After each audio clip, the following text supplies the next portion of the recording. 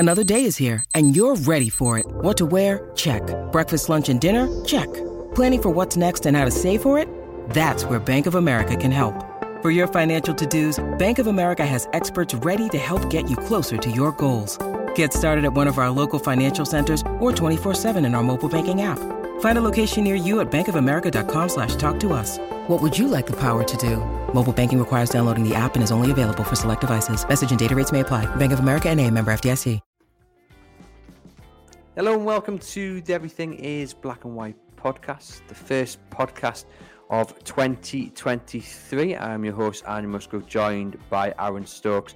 We come to you just hours before Newcastle take on Arsenal down in North London, a top of the table match which few people would have predicted at the start of the season, both for Arsenal and Newcastle. We're very excited to see how Newcastle get on. It's going to be a big test of where they are this season and if they are real title challengers.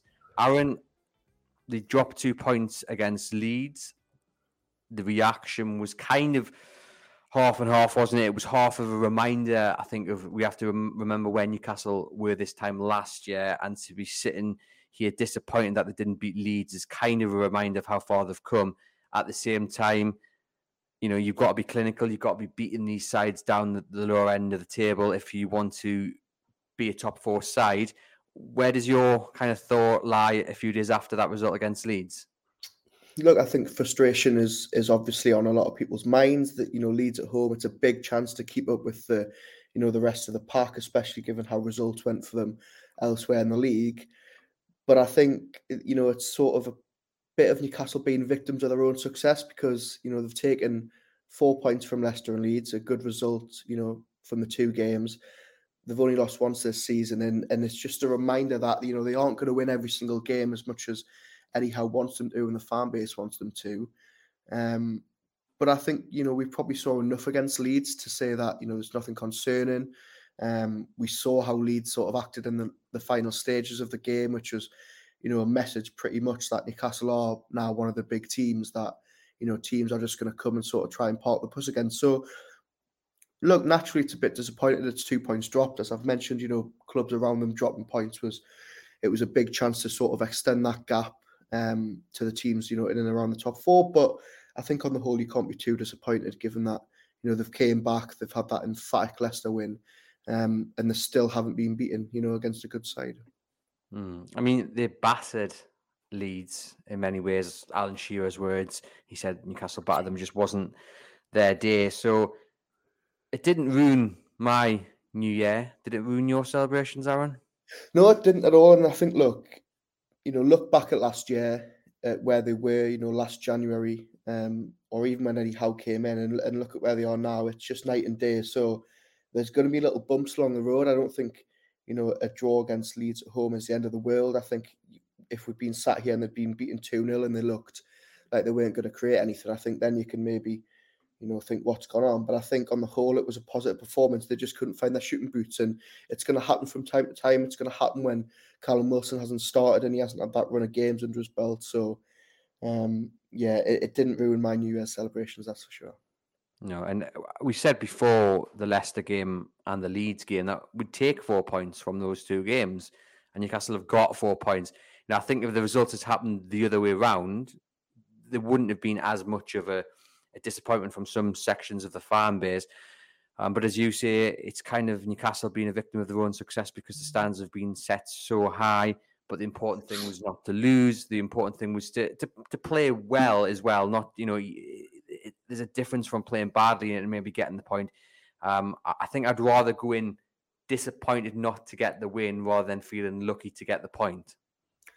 Yeah, I agree, and I think you've hit the nail on the head there. If they'd grabbed a point at Leicester when everyone thought that momentum was going to be maybe stopped, and then they'd went and beat Leeds 3-0, I don't think we'd even be having this conversation. So, look, I don't want to pull out the Jurgen Klopp book of excuses, but the conditions weren't very good for Newcastle or both teams.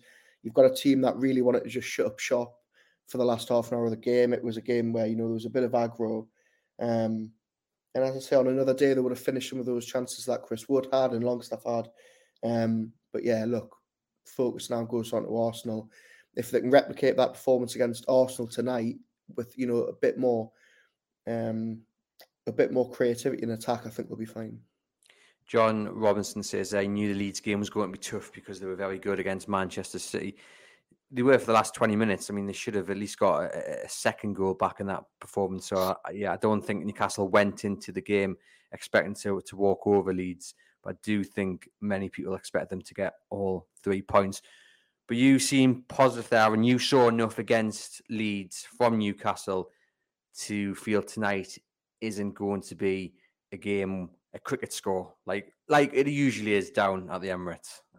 No, I don't think so at all. I think, Newcastle's track record against the big 6-7 teams this season's been, pretty much spot on. They're going toe-to-toe with big teams. This is going to be a huge test. And as you've alluded to earlier, this is going to be a huge sort of marker as to how far they've come, how far they've still got to go. Everyone's talking about how it's the title race. I think tonight, if they lose at Arsenal, I think that's it for the title. Given that, the gap would go to 12 points, but it's a huge test for them. Can I just jump in there and just say the fact that you've actually uttered that sentence is mind-blowing in itself. If they lose tonight, the title race is over. Just to be within the race, to be on the starting, or to be within the top 3 at this point is amazing. So that just blows. I think that'll blow everyone's mind watching and listening.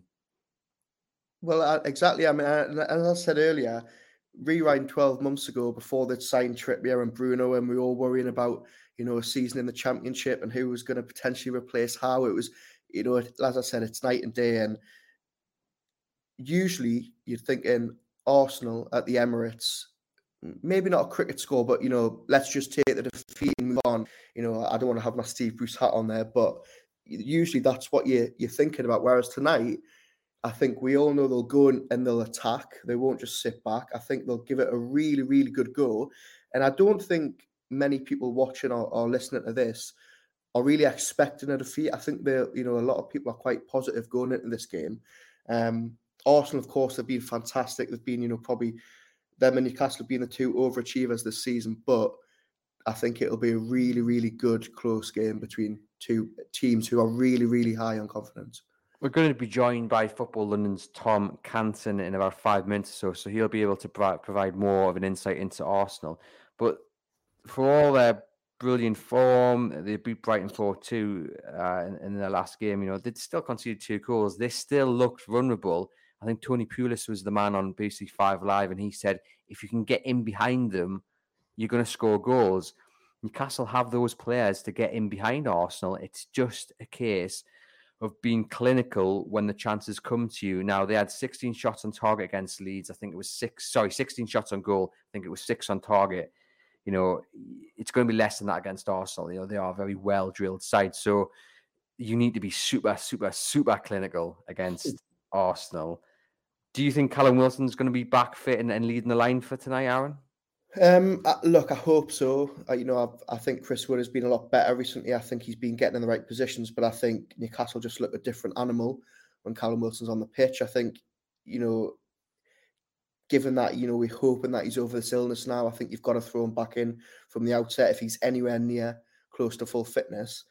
And I think that's only really the change I'd make. I've seen a lot of people call him St. Maximum on Twitter, saying he should be brought back in, but I think that Joelinton has worked on the left. I think he offers Dan Burn a lot of cover. I think you're going to need that tonight with Saka. So I'd like to see Wilson back in from the start. I think we probably will see him back in from the start. And I think Newcastle have got a really good chance if he can, sort of hit the ground running again before, like he was before the World Cup. I think they've got a really good chance of getting something from the Emirates tonight. Ross Neal says we can beat Arsenal. It will be hard, but we can. That's the difference nowadays. And I think you're right what you say there. And few people will be going into this game fearing it like the old days, even despite the fact Arsenal have won their past 11 games at home against Newcastle. That's a massive record to have. But Eddie Howe is there to upset the odds. He's there to beat the history books, isn't he? So I'm not looking at this game fearing it. Arsenal are favourites, but there's not much in it. And Newcastle can go down there, and we know they're going to give them a good game. And if they get beat, 1-2-0, we know it won't be for the want of trying from Newcastle's part, because they will have given their all. They'll have a game plan. They'll stick to the game plan. And it might just be that on the night, Arsenal just, get the look of the green, or the quality comes through. Hopefully it's the way around, and it's Newcastle's luck that's in, and it's Newcastle's quality that comes through. I don't think anybody, whether it's us or the players or the fans travelling down there tonight, have got anything to fear. And I think, look at what they've done this season. They've nearly beaten the champions at St James's, scored 3 past them. They've went to Tottenham and won convincingly. They've beaten Chelsea. They've gone to Old Trafford and got a point. There's absolutely no reason to fear tonight being a cricket score. I think, yes, Arsenal are favourites, as you say. I think, they're on such a good run at the minute. They just seem to be able to, grind out wins as they did on Boxing Day, as they did against Brighton. I think as long as Newcastle are in the game for as long as they can be and they give it a good go, I think, you've got to praise them. So absolutely no fear tonight. And I think the players will be thinking they can go down there and get something. And not a bad option as well to bring St Maximin off the bench with 20 minutes to go if Newcastle are still in the game, which we hope they will be, because at that time, tired legs, you throw him on, he will stretch the Arsenal's defence, and he could be the difference later on, that impact sub, because Eddie Howe doesn't change sides, does he, unless he's forced to. You got Sheffield Wednesday in the cup coming up, then you've got the Leicester game, but you can't see him making too many changes other than maybe Callum Wilson coming in for Chris Wood. Given the 2 points dropped against Leeds, the results of teams around Newcastle have actually worked out quite favourably, haven't they? Liverpool losing, Spurs losing, Chelsea drawing, yes, Man United won, but the other 3, and especially the Liverpool and Spurs results, looking from the outside in, they look like such damaging results. It seems, and I'll probably be proved wrong in a couple of weeks, but it seems, looking at it now, that those results are going to have an effect, throughout the club. It's much more than a defeat, it looks like, for Spurs and Liverpool. One thing, isn't it just so much nicer worrying about what Tottenham and Liverpool are doing rather than this time last year and you're praying for Burnley to get beat? It's so refreshing actually wanting the big teams to lose. But yeah, I completely agree. I think 2 big boosts for Newcastle. I think Tottenham under Conte look like they're adrift. They're stuttering against teams they should be beating. Liverpool don't look united. I mean, that's the key thing. When you look at Newcastle United, everyone is united from the top to the bottom. Newcastle lose. Eddie Howe's not blaming transfers. He's not blaming anyone else. He's looking at what his team didn't do well or where his team can improve. Spurs lose, and he's Conte is straight on about miracles and transfers, and essentially saying, we need more funding. It's going to take time. And I saw a lot of comments from some Spurs fans rather, saying he's right in one instance, but wouldn't it be nice if he could teach or train or coach these players that he's got, who are some very good players, in the same way Eddie Howe was done with Joelinton, with players who look like they weren't top quality Premier League players. And here we are under Eddie Howe, just over a year, and some of these players have turned their careers right round. Miggy, Joelinton, you know what I mean?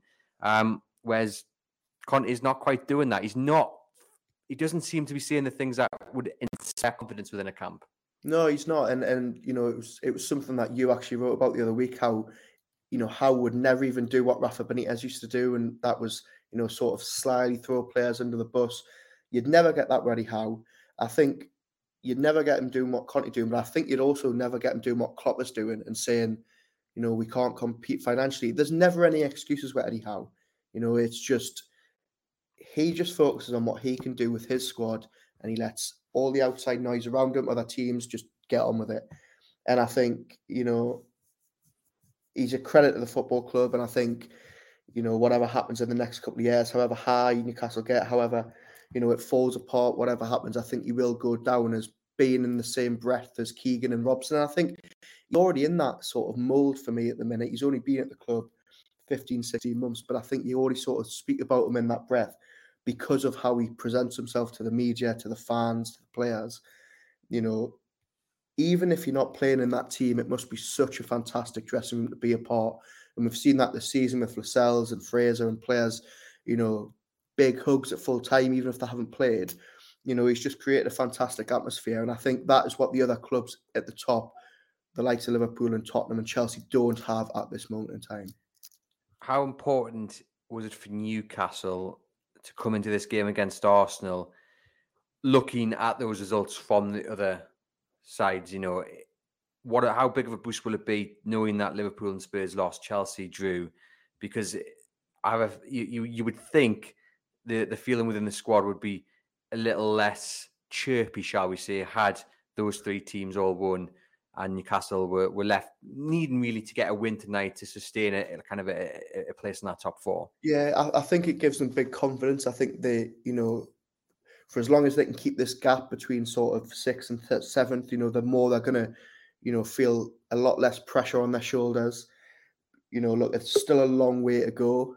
And, we know anything can change in the next couple of months. But if they can just keep grinding out these results, keeping the gap to 6th and 7th, as big as possible, they stand themselves a massive, massive opportunity to finish in the top 4. Ross Neal says, well said. I think he's probably talking about you there, Aaron. He's bloody awesome as well, Eddie. So a big fan there, Ross says, of Eddie. We're going to welcome Tom in now. Tom Canton from Football London. He covers Arsenal home and away. So I will bring him into the studio. Here is Tom. Tom, thank you very much for popping on to the Everything is Black and White podcast. How are you keeping? Yeah, good, mate. Good. All good. Glad to be on. Do you have a good New Year? I did. Shame Newcastle couldn't pick up 3 points, but as me and Aaron were just discussing, it didn't spoil the festivities. We're hoping for a win tonight. We were speaking before, me and Tom, about the last time Tom came on and did a preview podcast, and he alluded that he was a little bit reluctant today because the last time he came on, Newcastle beat Arsenal. And I have to say, I'm looking very much forward to the same result tonight. Yeah, I'm sure you are. I think that, there's actually a lot of similarities between that game and this one, because I do think that Newcastle come to the Emirates with an element of nothing to lose, in a sense, because you think back to last season where, the season was over for Newcastle at that point. They couldn't really go any higher, they couldn't really go any lower, and Arsenal went there with all the pressure, all the expectation, and really faltered. And, that pressure definitely got to them. And they just didn't put in a performance against a side that just played, had fun, enjoyed their game, and ultimately had a fantastic performance and won 2-0. And I now look at this game and I'm going, all of the expectation, all of the pressure is on Arsenal to maintain this run at the top of the Premier League. If they drop points, people are waiting for Arsenal to mess up, basically, at this point. People are waiting for them to do something wrong, to drop points, because we've only dropped points in 2 games so far this season. So I think there's a lot of similarities, and I think that does lean more towards Newcastle having, just being able to come and play the way they want to play and not be concerned by what Arsenal are doing. And they've got the confidence and the quality to do that as well. What's the big difference from that Arsenal side that lost to Newcastle at the end of last season to the one that sits top of the table today? The big one is Thomas Partey.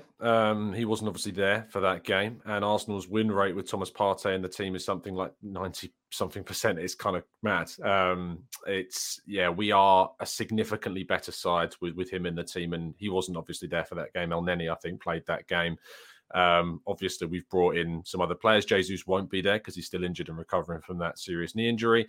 And Nketiah has come in and will start like he started at St James's Park, but again, is kind of just come off the back of scoring 2 and 2 and looks good. Zinchenko is another addition as well at left back, who's been brilliant and kind of really taken forward this inverted left back role.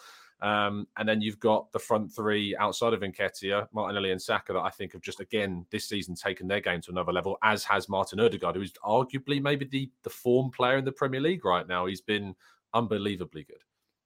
Yeah, Aaron, I mean, a lot of names mentioned there by Tom, which I guess they still put a bit of fright into Newcastle fans, but maybe not as much as they would have done last season because Newcastle are in a much better place themselves. Yeah, look, I mean, you can't deny the quality they've got. I think, the way Arteta's got them playing, it's sort of ingrained in them now, isn't it? That every single game they're going to play this, fast-paced style of football that you sort of learned under Guardiola at Manchester City. Some fantastic talent. I mean, Partey's been fantastic, as Tom said. I think you look at Saka and Martinelli on each wing. I mean, Saka against Dan Burn tonight might be a messy one from a Newcastle point of view. There's just one thing that I want to ask you, Tom, and I don't mean any disrespect with this question at all. Of course. The Arsenal of old, you always thought that they were going to somehow throw it away. You always thought that after Christmas they'd always fall away. They were sort of known as the bottlers. Mikel Arteta has got the youngest squad in the league, but they just look like a different animal now. It looks like they aren't going to actually throw this one away. And is there a feeling around the club that this actually could be the year that you see it out? I still think there's a feel of disbelief still. And I think if you spoke to most Arsenal fans, they'd be very reluctant to say that we can win the league at this point. I think maybe that's unfair. Maybe I think they could say we can win it this season because, of course, Man City are dropping points. It seems as though Liverpool aren't really that, what they are this season is very odd. And Chelsea as well. And Spurs are Spurs. Even Conte came out and said that the best they can expect is fourth ever, which was fantastic to hear, of course. But getting back to the topic at hand, it's obviously there, but I think there's a reluctance from fans to commit to saying that we are favourites at this point, even I'm looking across certain prediction algorithms and they're starting to put Arsenal now as favourites for the league title, which adds extra pressure. The young team aspect that you brought up, I think, is something that Arteta's obviously wanted. He wanted to change the age profile of the squad. And I think last season we kind of got that immaturity out of our system by dropping it and dropping the Champions League at that point. And I think now this season there is an added maturity. Those young players that we signed in 2021 or that were 23 and under are now moving towards their mid-20s. Ben White's 24, Tierney's 25, Ramsdale's 24, Odegaard's nearing 24, if not already as well. Martinelli's turning 22 soon. Saka's been to 2 massive international tournaments as well, been playing as a regular for England. So there's a lot of maturity in what is on the surface an immature squad in terms of age. So yeah, I do think that aspect of Arsenal has been kind of taken out of things by Arteta and the recruitment. We'll hear from Mikel Arteta now. Actually, I've got a clip of his press conference. He was speaking about Newcastle. So let me just find the video. I'll play it now. How highly do you rate this Newcastle side? A very good team. Again, really well coached. I think what Eddie's done in that short period of time, you look at the numbers, incredible. Big credit to him and the coaching staff. And then they have created, I believe, a momentum around the team that they play the same way against any opponent. So tomorrow or this evening we'll start to prepare that game, and it's going to be another big test. But we will play at home in front of our crowd, and looking forward to it. If you win on Tuesday, you'd be 10 points clear for at least 48 hours. How difficult is it to stop the fans almost getting ahead of themselves now? There's such a huge gap at this stage of the season. It's not about stopping anybody. It's about being realistic where we are, the way we are performing. Obviously, it's impressive, and we are really happy with that. But as well, set the bars and the objectives in the short term, and what we want to improve, and what is making us win that many football matches. With a new year ahead of you, what do you dream of achieving with Arsenal in 2023? To win against Newcastle. And then the next one, and then the next one. That's the dream, and obviously that all my loved ones and everybody around the club feels healthy and satisfied and enjoys life, which is beautiful. Just a couple more, Adrian. Mikel, you were talking about how the players reacted in the dressing room. what do you take when you see that mentality? When did your players start getting like that? And is there a couple of things? Does that show that, one, they're not getting carried away, and also that you've now got a squad that can maybe manage themselves as well a little bit as well? Great.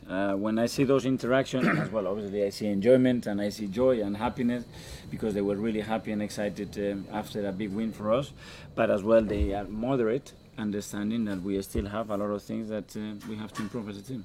And finally, Kaya? So good results elsewhere today, obviously City and Newcastle dropping points in the early games. Were the players watching that, or are they just focused on what they're doing before the game? I don't know, I'm not a lot in the dressing room with them, but everybody knew the results, that I guarantee you. Okay, guys, thanks ever so much. Happy New Year. Happy New Year to everybody, guys. All the best, yeah? I mean, the first thing that stands out there for me, Aaron, Tom, is the similarity between Eddie Howe and Mikel Arteta in many ways of always focusing just on the next game. You know, Eddie Howe's had similar questions about what Newcastle United can achieve this season, but he's always focused just on the game that's coming up. He's not looking ahead at all, really. And the same there, Mikel Arteta has asked about, you could be 10 points clear, what have you, and he's just focusing solely on the next game, which of course is Newcastle United. Tom, would you say there's any other similarities you've noticed? I know you're looking from the outside in between Arteta and Eddie Howe. You know, they're both very young managers, both still making their way really in the game. Any similarities you think that the two share, other than that kind of focus just on what's coming next? Yeah, I think their individual coaching of players has been excellent. You look at the individual progression of players in both teams. You look at Joe Linton, for instance, at Newcastle. You look at Xhaka at Arsenal, both, you know, playing in midfield and doing brilliant things. They've also gone down a route of trying to, you know, bring in the players that they want, that they think they can, that are really going to kind of move their teams on to that next level. Yourselves with Bruno Guimaraes, of course, you know, and us with Gabriel Jesus and two Brazilians, ironically, you know, and they're looking to kind of push that forwards to level up both squads. So yeah, no nonsense as well. You know, neither of them particularly like disharmony in the dressing room. They want to make sure that there's a unit, that all of the kind of the players are singing from the same hymn sheet. But yeah, I think both of them have also got, I suppose, the underestimated factor. I think a lot of people have underestimated both Howe and Arteta and what they're capable of. You know, you think back to Howe's previous job at Bournemouth, of course, it didn't go maybe the way that he wanted to. But I mean, getting Bournemouth up to that level in any sense was a huge achievement. Keeping them in the Premier League as long as he did was an even bigger one. So to then take on a job where he's given more resources and better players, we're seeing what he's capable of in the same sense with Arteta. When he first came in, he had to work with Unai Emery's squad, which wasn't the best. And there was a lot of fractured parts of that squad. He's moved on the disharmony and he's brought in the players he wants, and now they're seeing the benefits. So yeah, there's lots of actual parallels between the two coaches. And just in terms of how Arsenal play, for those who don't watch Arsenal, well, many people watching this won't watch Arsenal as much as you do, Tom. So just give them a bit of insight into what they can expect tonight from the way Arsenal set up, the way they approach, or the way they will approach Newcastle tonight. Well, the first thing that Newcastle need to watch out for is a quick start. Arsenal have started games very intensely. They try to get a goal in the first 10 minutes as much as they can. And I feel as though in this game in particular, if Arsenal can get an early goal and force Newcastle to be more expressive and come out more, it could open up those spaces for Arsenal on the counter, as they showed against Brighton. You know, Brighton conceding 4 at home is pretty unheard of, but it was the 2 goals at the start of both halves which opened up that game significantly and gave Arsenal such an edge so early on. The wide areas are obviously key. Saka and Gabriel Martinelli love to use those areas. They're supported by Xhaka and Ødegaard significantly. Eddie Nketiah isn't Jesus. He's not the same. But what he is good at is getting into the box in those key areas, by the 6-yard box in particular, and getting on the end of chances. They'll try and force shots at Nick Pope in this case, and they'll try and get rebounds off him as much as they can. On the right-hand side for Arsenal, Ben White's more disciplined, and the left-back in Zinchenko or Tierney, whoever starts in this game. And I think the best area for Newcastle, if they're going to get the most joy, will be probably your informed player in Almiron playing on that right-hand side, getting in behind Zinchenko if he starts, because it'll be on then Gabriel to cover a much larger area than both Saliba and White will be covering. So that's where it'll be. Tom, you've mentioned a lot of players there. One you haven't mentioned is Martin Ødegaard. Now, a really, really sort of ballsy decision by Mikel Arteta to give him the captaincy at such a young age. You know, he's proven to be a fantastic leader in this team, despite, you know, not having too much experience. What has he been like for this Arsenal team in the last 6 months, and how much better can he actually get in the next few months? In short, it's been quite a meteoric rise from him. When he arrived on loan in January 2021, he had injury issues at Real Madrid during that first 6 months, didn't really play too much. He'd spent the previous season on loan at Real Sociedad and done really, really well. And I think a lot of people were kind of expecting and looking back at that loan season as to what they might expect from him. He only got a couple of goals in that 6 months, but despite links to both James Maddison and Emi Buendia during that summer of 21, Arteta really wanted Ødegaard. They had to wait at the start of the summer. Real Madrid didn't want to sell. And then Ancelotti turned around at the end of the summer and said, basically that, you know, there wasn't really a place for him. And so they were willing to let him go. And Arsenal got an amazing deal at around 34 million pounds for him. He has, over the last 2 seasons, now started to add more goals. You know, he matched Bernardo Silva's goal output, I think, last season in the Premier League. And this season has already scored as many goals as he did last season in the Premier League. So he is looking at really stepping up the contributions. He shoots more. He's obviously playing some amazing passes. The pass to Martinelli is probably the assist of the season across the Premier League, in behind for Martinelli for that goal, for Arsenal's 4th goal on Saturday. He's the core of what Arteta expects with the vision, the passing, the pressing. He's not the most vocal. I spoke to him after the game at the Amex on Saturday, and he said to me that, you know, he speaks when he feels like he needs to speak. We've got other vocal leaders like Xhaka, for instance, like Ben White. Rob Holding on the bench is a big vocal part of the dressing room, even when he's not playing. And I think he kind of leads more by example than from a vocality sort of sense. But I think everyone looks to him as an example, and he certainly hasn't shied away from any of the opportunities that have fallen to him this season. What's really refreshing, I think, for Newcastle fans watching and listening to this is that we come into this game, yes, concerned a little bit about the great players Arsenal have got, but the flip side is that Arsenal don't just have one or two Newcastle United players to worry about. You know, you've mentioned Almiron there. You've just talked about Odegaard. I think people will see similarities with Bruno Guimaraes. Joe Linton is a force to be reckoned with, you know, at the back. Newcastle have conceded the least goals in the Premier League. Nick Pope is in terrific form. Kieran Trippier, what a brilliant sign he's been. Is there anyone that you're particularly concerned about? I know you've mentioned Almiron there as the informed Newcastle player. Is he, do you think, top of the list that Arteta will be kind of looking at and saying to his squad, you know, that's the person we need to keep quiet? Well, you guys might know better than me. Are you expecting Wilson and Saint-Maximin to start this game? Because they were on the bench, of course, for the Leeds match. I think Wilson should be back in. We've just been having this discussion before you jumped on as to whether Maxi starts. And I think in a game of this magnitude, he probably needs Joe Linton over Maximin simply for the defensive aspect of it. But I think, you know, Wilson being back in for Wood is probably the move he makes. Yeah, I think obviously that lends itself to being the key threat. Wilson does well against Arsenal. You know, he loves a goal against us. So that will be something that both Saliba and Gabriel, and Saliba, of course, wasn't playing in that last game that we faced against you. It'll be the first time that Saliba faces Newcastle. He's on 4 yellow cards, it's worth mentioning. So if he gets a 5th, he will miss the North London derby. So that might be something that comes into the game as well. I think that the key battle is going to be in midfield, and also whether you can exploit, as I mentioned earlier, our left back position and the space in behind there. You've got the Joe Willock narrative, of course, as well, coming back to Arsenal in a Newcastle side that is far more competitive than the last time he revisited the Emirates. So I think that those three in particular, when you look at Guimaraes, Willock and Joe Linton, I know he plays slightly off the left-hand side, and he did against Leeds, but still coming in centrally and being a key part of that progressive group. They're the three that I think will cause the biggest issue, servicing Wilson in particular and Almiron. So if Partey has a great game, I'm confident that we can kind of stifle that progression somewhat, and White is obviously going to need to be on it as well on that right-hand side. But it's such a tricky one to call. I think it sounds such a cliche, but obviously whoever gets the first goal is going to be crucial. If it's early in the game for Arsenal, that certainly suits. And I think the longer it stays 0-0, it suits Newcastle more. So it's going to be very difficult to kind of judge this one. But as I said when I first came on, you know, from Newcastle's point of view, I don't think you have anything to lose. And I think that makes you very dangerous coming into this game. I think it's a big game for Joe Linton. I've got a feeling Joe Linton will have a good game tonight. Very physical. You mentioned there the issue with the yellow cards. Kieran Trippier and Fabian Schär both on 4 as well. So it'd be interesting to see how they play tonight to try and avoid getting picking up a 5th yellow card each.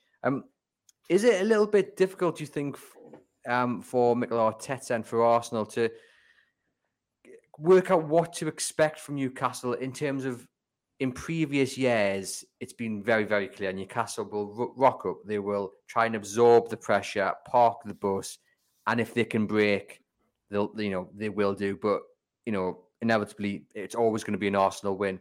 Whereas this Newcastle United side, they don't let the opposition have a moment on the ball. They are straight in their faces. They're pressing them. They want to be competitive, and they've shown that against Spurs, against Man United, against Chelsea, that they don't fear anyone. And is it a little bit difficult for Arteta to work out the best game plan to keep Newcastle quiet?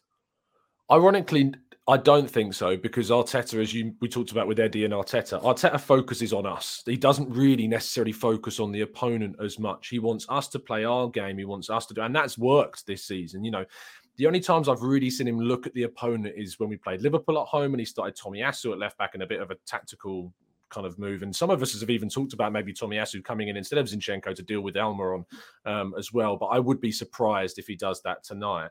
But I do think he will just get us to focus on ourselves. He'll get us to go and start strong, as I say, play that intense style. if Newcastle press high, which I expect them to do, we've got so many players that are so quick with their feet and with their passing that we've done well in playing through a number of presses this season. Brighton was a really good example. The amount of times they pressed us high or then tried to hit us on the counter, the recoveries have been so good that often that opens up opportunities for us. So if there is a turnover of possession, we're often so good at getting the ball back once again so quickly, and then there's open spaces that the wide players in particular can exploit. So if, say, Trippier pushes too far up the pitch when you think you've got a counter-attack and we turn over, Martinelli might find himself having a very great time on our left-hand side, but it can be very much equal in the opposite direction with Almiron on your right-hand side. So it's, as I say, it's such an interesting fixture because there's so much that could happen. It could be a high scorer. It could be a very cagey low scorer. It's very difficult to predict how this one might flow. And Tom, before you jumped on, me and Andrew were talking about, Newcastle's title race chances, which obviously sounds ridiculous to say given how far they've great come to say though. You must be feeling amazing. Fantastic to say, and I don't think I'll ever tire of saying it. But yeah, I said to Andrew, if Newcastle lose tonight, I think that is probably them out the race. I think a 12-point gap to Arsenal would probably be too big of a mountain to climb. Do you think if Arsenal win tonight, it's between yourselves and City, or are you still not letting yourself get sort of that far ahead of yourselves? Yeah, I think that I've maintained that for Arsenal to win the league, they have to win one of the two games against City. That is, I just can't see how Arsenal win it if they lose both games to City. I know that Leicester ironically won the league in 2016, and the only team to beat them twice was us, and we finished second that season. So it's not necessarily nailed on that needs to happen, but I just feel as though that's the only way with this City side. With Newcastle, if you get a result at the Emirates tonight, as I say, anything's possible this season with how inconsistent Chelsea, Liverpool, Spurs, less so United because they are starting to pick up some form now, have been so far this season. I agree with you. I think if we win, probably does mean that Eddie Howe's kind of sights are very much on the top four solely.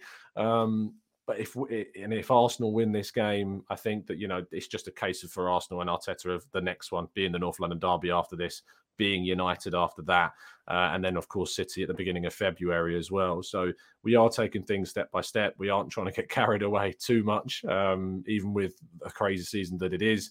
But yeah, it's enjoyable watching Newcastle where they are. It's scary watching Newcastle grow the way that they are, how rapid, because I don't think anyone expected it to be this quick and this reactive to the change that's gone on.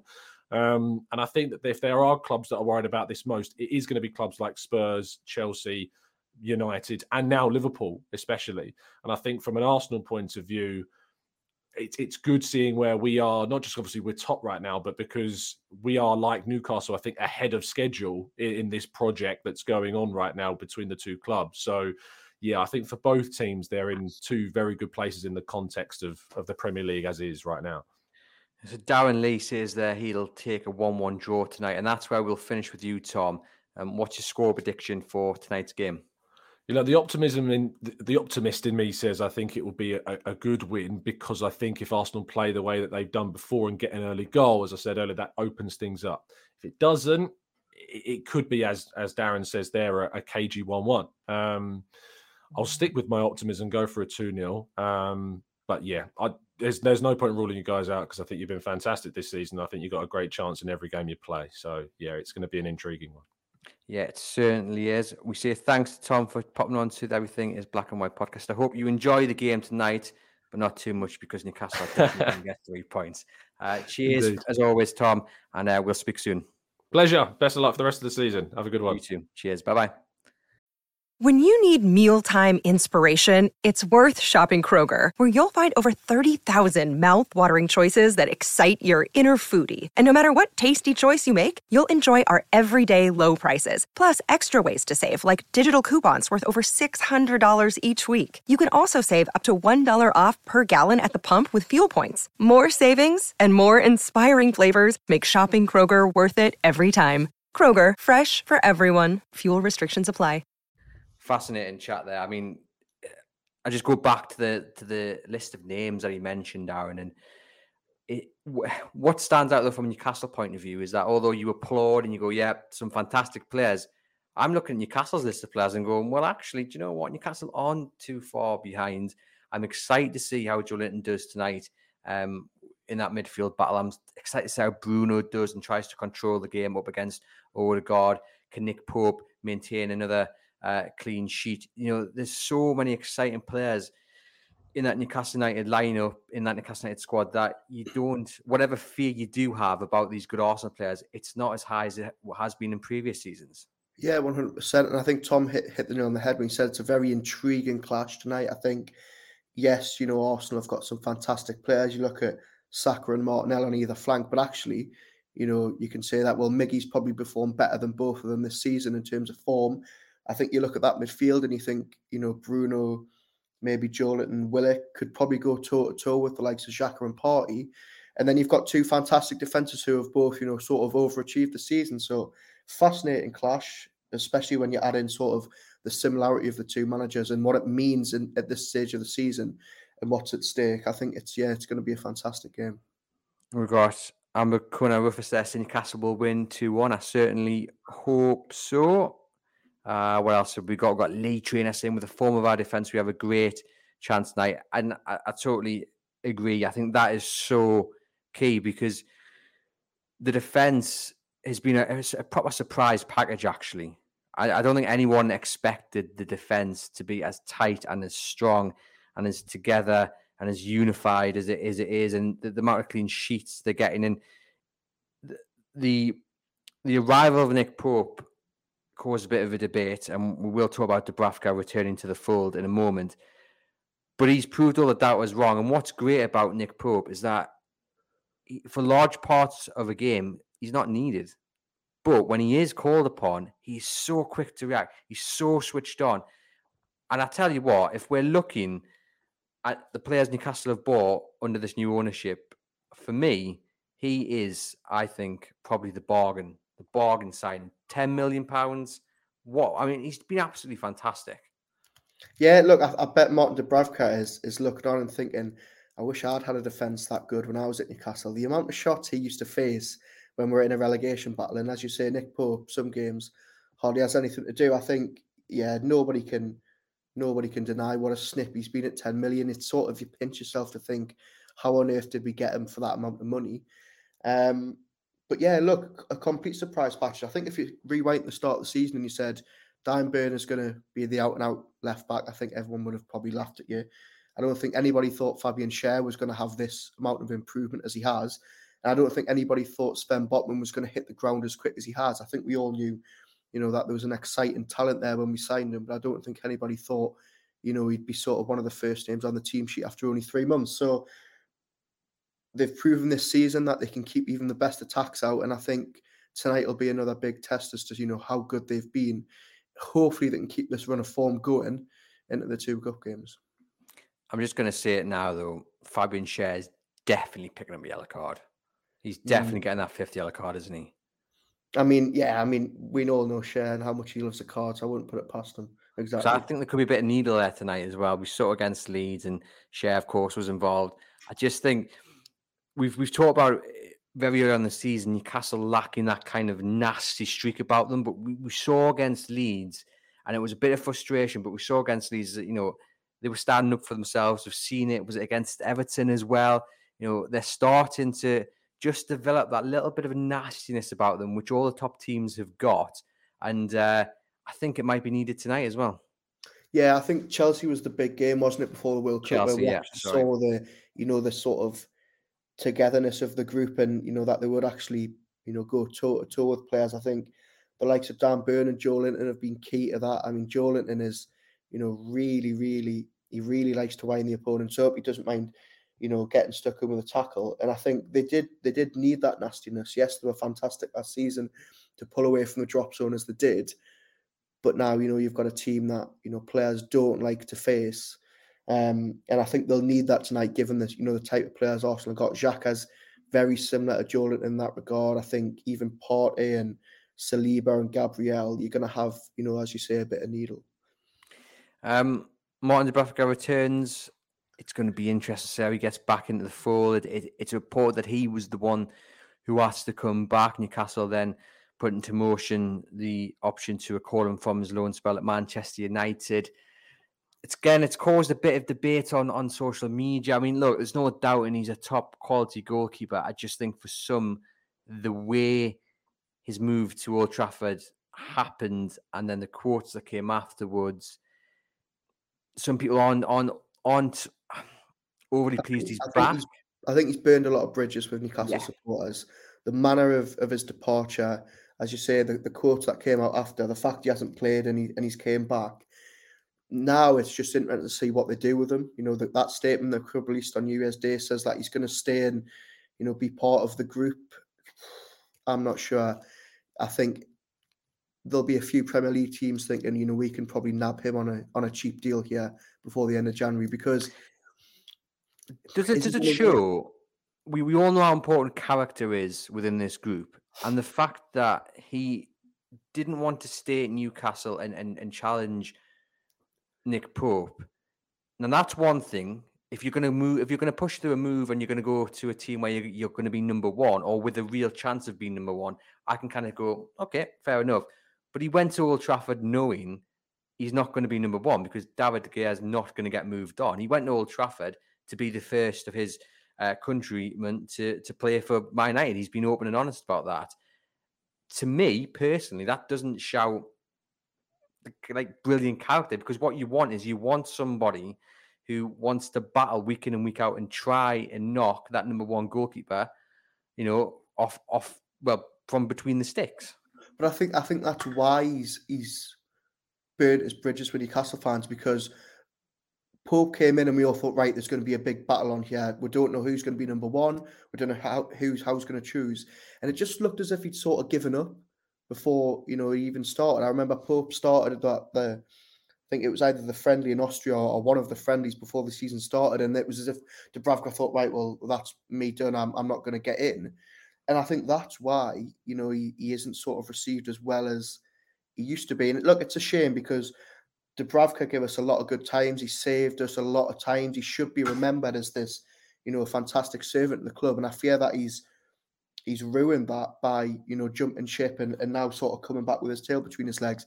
Very interesting to see what Howe does with him now. It's very interesting to see whether he wants to sort of just, you know, sort of reintegrate in this group.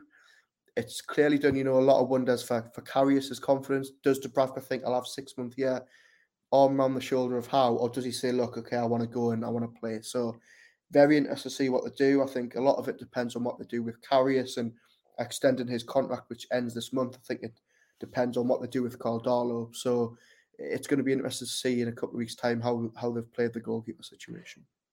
And one thing's for certain, you know, Martin Dubravka will arrive back in Newcastle night, and there'll be no grudges held or anything. Anyhow, we'll give him a clean slate and go, right, if you want to be here, you come and prove yourself. If you want to be part of the squad, go and battle Nick Pope.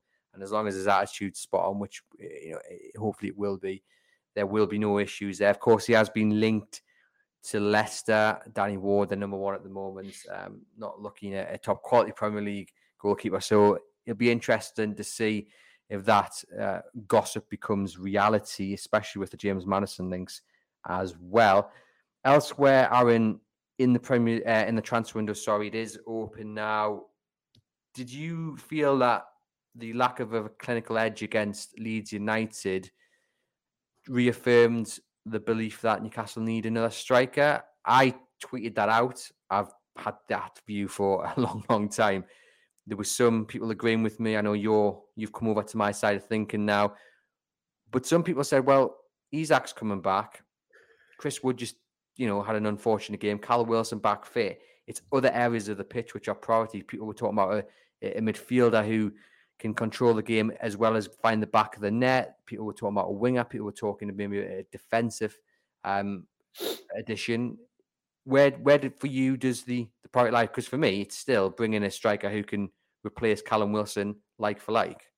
I think this striker debate will split opinion down the middle for the rest of the month, and that is because so many people are so, you know, excited to see Isak, and they think he'll solve all the problems. Others think that, well, he hasn't stayed fit all season. Wilson's obviously always on and off the treatment table, and Chris Wood, you know, some feel isn't good enough. So I don't think you're ever going to get a consensus on that debate this month. I think for me, the priority should still be a backup right back or a midfielder.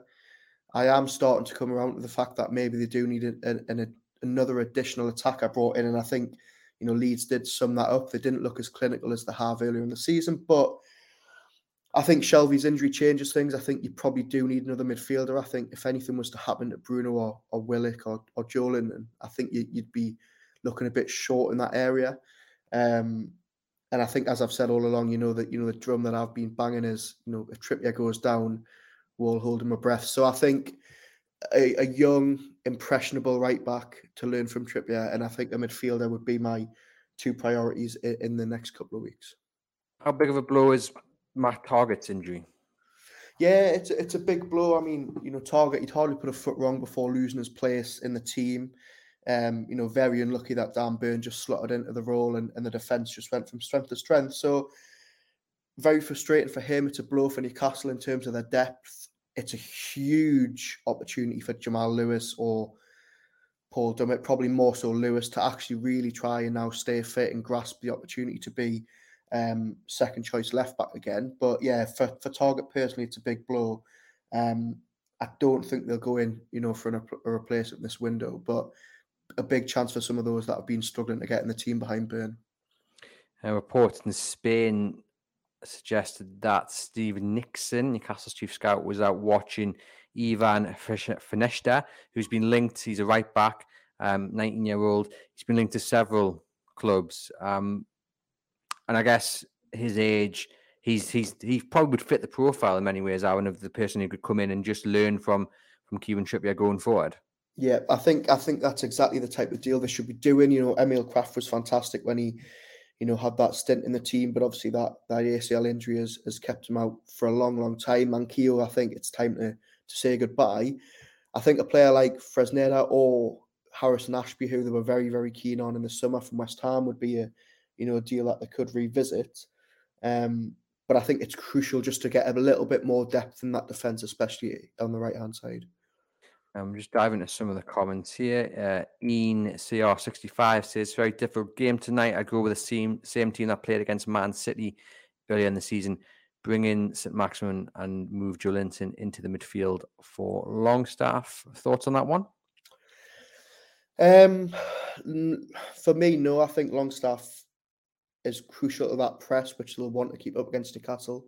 And look, it just goes back to what I said earlier in the episode. I just think with Saka and Ben White bombing down that right-hand side at Dan Burn all night, I think you probably need Joelinton in there just to offer a little bit more when Newcastle don't have the ball. And look, I don't think taking Longstaff out this team's a very good idea when he's been quite integral to what they've done over the last couple of months, and I think it would be quite unfair to see him dropped out tonight. Jim Ross is another one who would like to see Maxi play tonight. Ross Neal asks for our thoughts on QL, who of course joins Newcastle permanently this month. Eddie Howe seemed to suggest that his belief was that the kid needs to go out on loan.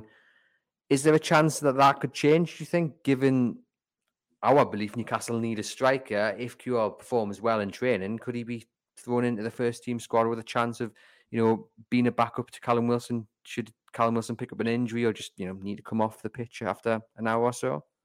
I don't think so. I think unless there was sort of an injury to Wilson or another one of the attackers, I can't see QL staying at the club beyond January. I think it's the perfect opportunity to loan him out. There'll be plenty of suitors both in England and abroad wanting to take him on, and I think given he's only started a handful of games in Australia, it probably isn't the plan to throw him straight in at the deep end in England. So I wouldn't be expecting him to stay this month. I just want to talk about the transfer market in general. We know there's this belief that Newcastle have an endless stream of money, which just it isn't the case. There's financial fair play to deal with, and as strong as the season's been, the mantra still seems to be slow and steady. They're not just going to open the checkbook like Man City did all those years ago. You look at the transfer market now. Newcastle were told about this ceiling that all the other clubs have got, and they haven't got one. Jurgen Klopp referenced it. Jurgen Klopp goes out and signs the Dutch wonder kid Gakpo. Chelsea are on the verge of signing the Argentinian wonder kid Enzo Fernandez, who of course Newcastle were linked to. Are you sitting down, Aaron, for this? £112 million. And the kid has only played, I think, less than 80 first team. 108 games. 108 games. I mean, it is absolutely mind-blowing, isn't it? And that it shows you the kind of money you need in this market to really make a dent. But I tell you what, it also sort of shows you just how frightened these teams in and around Newcastle are, that Newcastle are here, and they're not just going to disrupt the party, they're going to be throwing the next party for the next few seasons. Yeah, look, Eddie Howe keeps banging the drum about FFP, which, fans don't like to hear, but it is part of the modern game. They've spent a lot of money in the last 12 to 18 months. I think it's something that Howe really, really stressed in the summer, is that he didn't want to disrupt this dressing room. I can't see there being any, 250 grand a week wonder kids being brought in, in January when they've got such a cohesion there. And as you said, it's slow and steady. I think this time last year, they needed to bring in 5 or 6 to steer themselves away from the relegation zone. They don't probably need anywhere near as much now. I think 1 or 2 additions is probably, far more likely this window. But I mean, that Enzo Fernandez deal, one, it shows you, clubs are paying extortionate amounts for, gambles essentially, because Enzo Fernandez could become the next best thing. He could sort of fade into, obscurity. But I think it shows that Newcastle have got a long way to go before they're actually really beating teams like Arsenal to Bruno's every week, because there's no way on earth that Newcastle are ever going to rival Chelsea for 127 million or whatever it is. So, yeah, I think it'll be a season or two before we see Newcastle pulling out, world record deals again. And they don't need marquee signings, I don't think. I think what they need players who've got the same character of the squad that's already here, because we've mentioned it in many, many episodes. I mentioned at the start of this episode, the unifying feeling amongst the squad, that is such an important asset, and to bring in a big name that could potentially disrupt it. I mean, reports in Spain have been shot down, haven't they, about Ronaldo having a release clause, and it was good to see the fan base going, no, because he's just going to come in and he just send a wave of negativity through the dressing room. I'm Ronaldo, I'm the big name. Newcastle United don't want that. Eddie Howe doesn't want that. He wants players who've got the right character to come in, fit straight in with this squad, and push Newcastle United forward. Yeah, 100%. I think, they need depth more than marquee signs at this moment in time, which Howe will know. And as we said in the summer, he made it clear that even the likes of Jesse Lingard, would he have been too much of a disruptor? Probably not, but he's asking for bigger money than, a lot of the first team players at Newcastle United are on. And I think Howe made a big point of trying to keep that wage band as tight as it could. And it's worked wonders, because you see now how unified this group is, and as you say. So, I don't expect any sort of £100 million signings so far, or as of yet. But look, in the next couple of years, as Newcastle start to grow and they have, a lot more sponsorship money from Saudi Arabia, I think they could probably be, mixing it with the best of them. Roger says Ronaldo wouldn't get through our ego net. Totally agree with that. Give me your score prediction then for tonight, Aaron. I don't want to sit on the fence, but I'm really sorry I've got splinters because I'm going to. So I'll go 1-1. I think it'll be a tight game. I think Newcastle need to weather that early storm, as Tom said, but I think they'll match them, and I think they'll come away from the Emirates with something. 2-1 Newcastle. I'm gone. I've done it. 2-1 Newcastle. This is actually the 900th episode of the Everything is Black and White podcast. Wow. Quite a landmark. It is. 900. I think I've probably done about 820 of them. So thank you, as always, to you guys for listening, watching, subscribing, leaving your comments and reviews. It's much appreciated, and we can't wait for the next 100 episodes to come for that magic 1,000 marker. Our live event is now sold out, so if you haven't got your ticket, sorry, but we're limited to 120 people, and 120 people have snapped up those tickets. And also, thank you for following us throughout 2022. I totted up the numbers, and we had more than 1.1 million downloads. We don't know the numbers for other podcasters. It's just a privilege to be within a pool of such great competitors from other media organisations and fan channels as well. But we're very happy with that number. It's a lot to do with the takeover as well. 78% up on last year, Aaron. I mean, do we think the takeover had something to do with that, or maybe your arrival? Perhaps I was just about to say. I think more so than takeover. I think it was my introduction to the Everything's Black and White podcast back in March that really saw the spike. So, if Roger could send me that ego net through, I definitely could use it for Aaron there. Are you saying I'm Ronaldo? I certainly don't get paid as enough as Ronaldo, but yeah. Well, I've seen you play football on a Monday night, mate. You're definitely not Ronaldo. This has been the Everything is Black and White podcast. Thank you guys, as always, for tuning in and listening.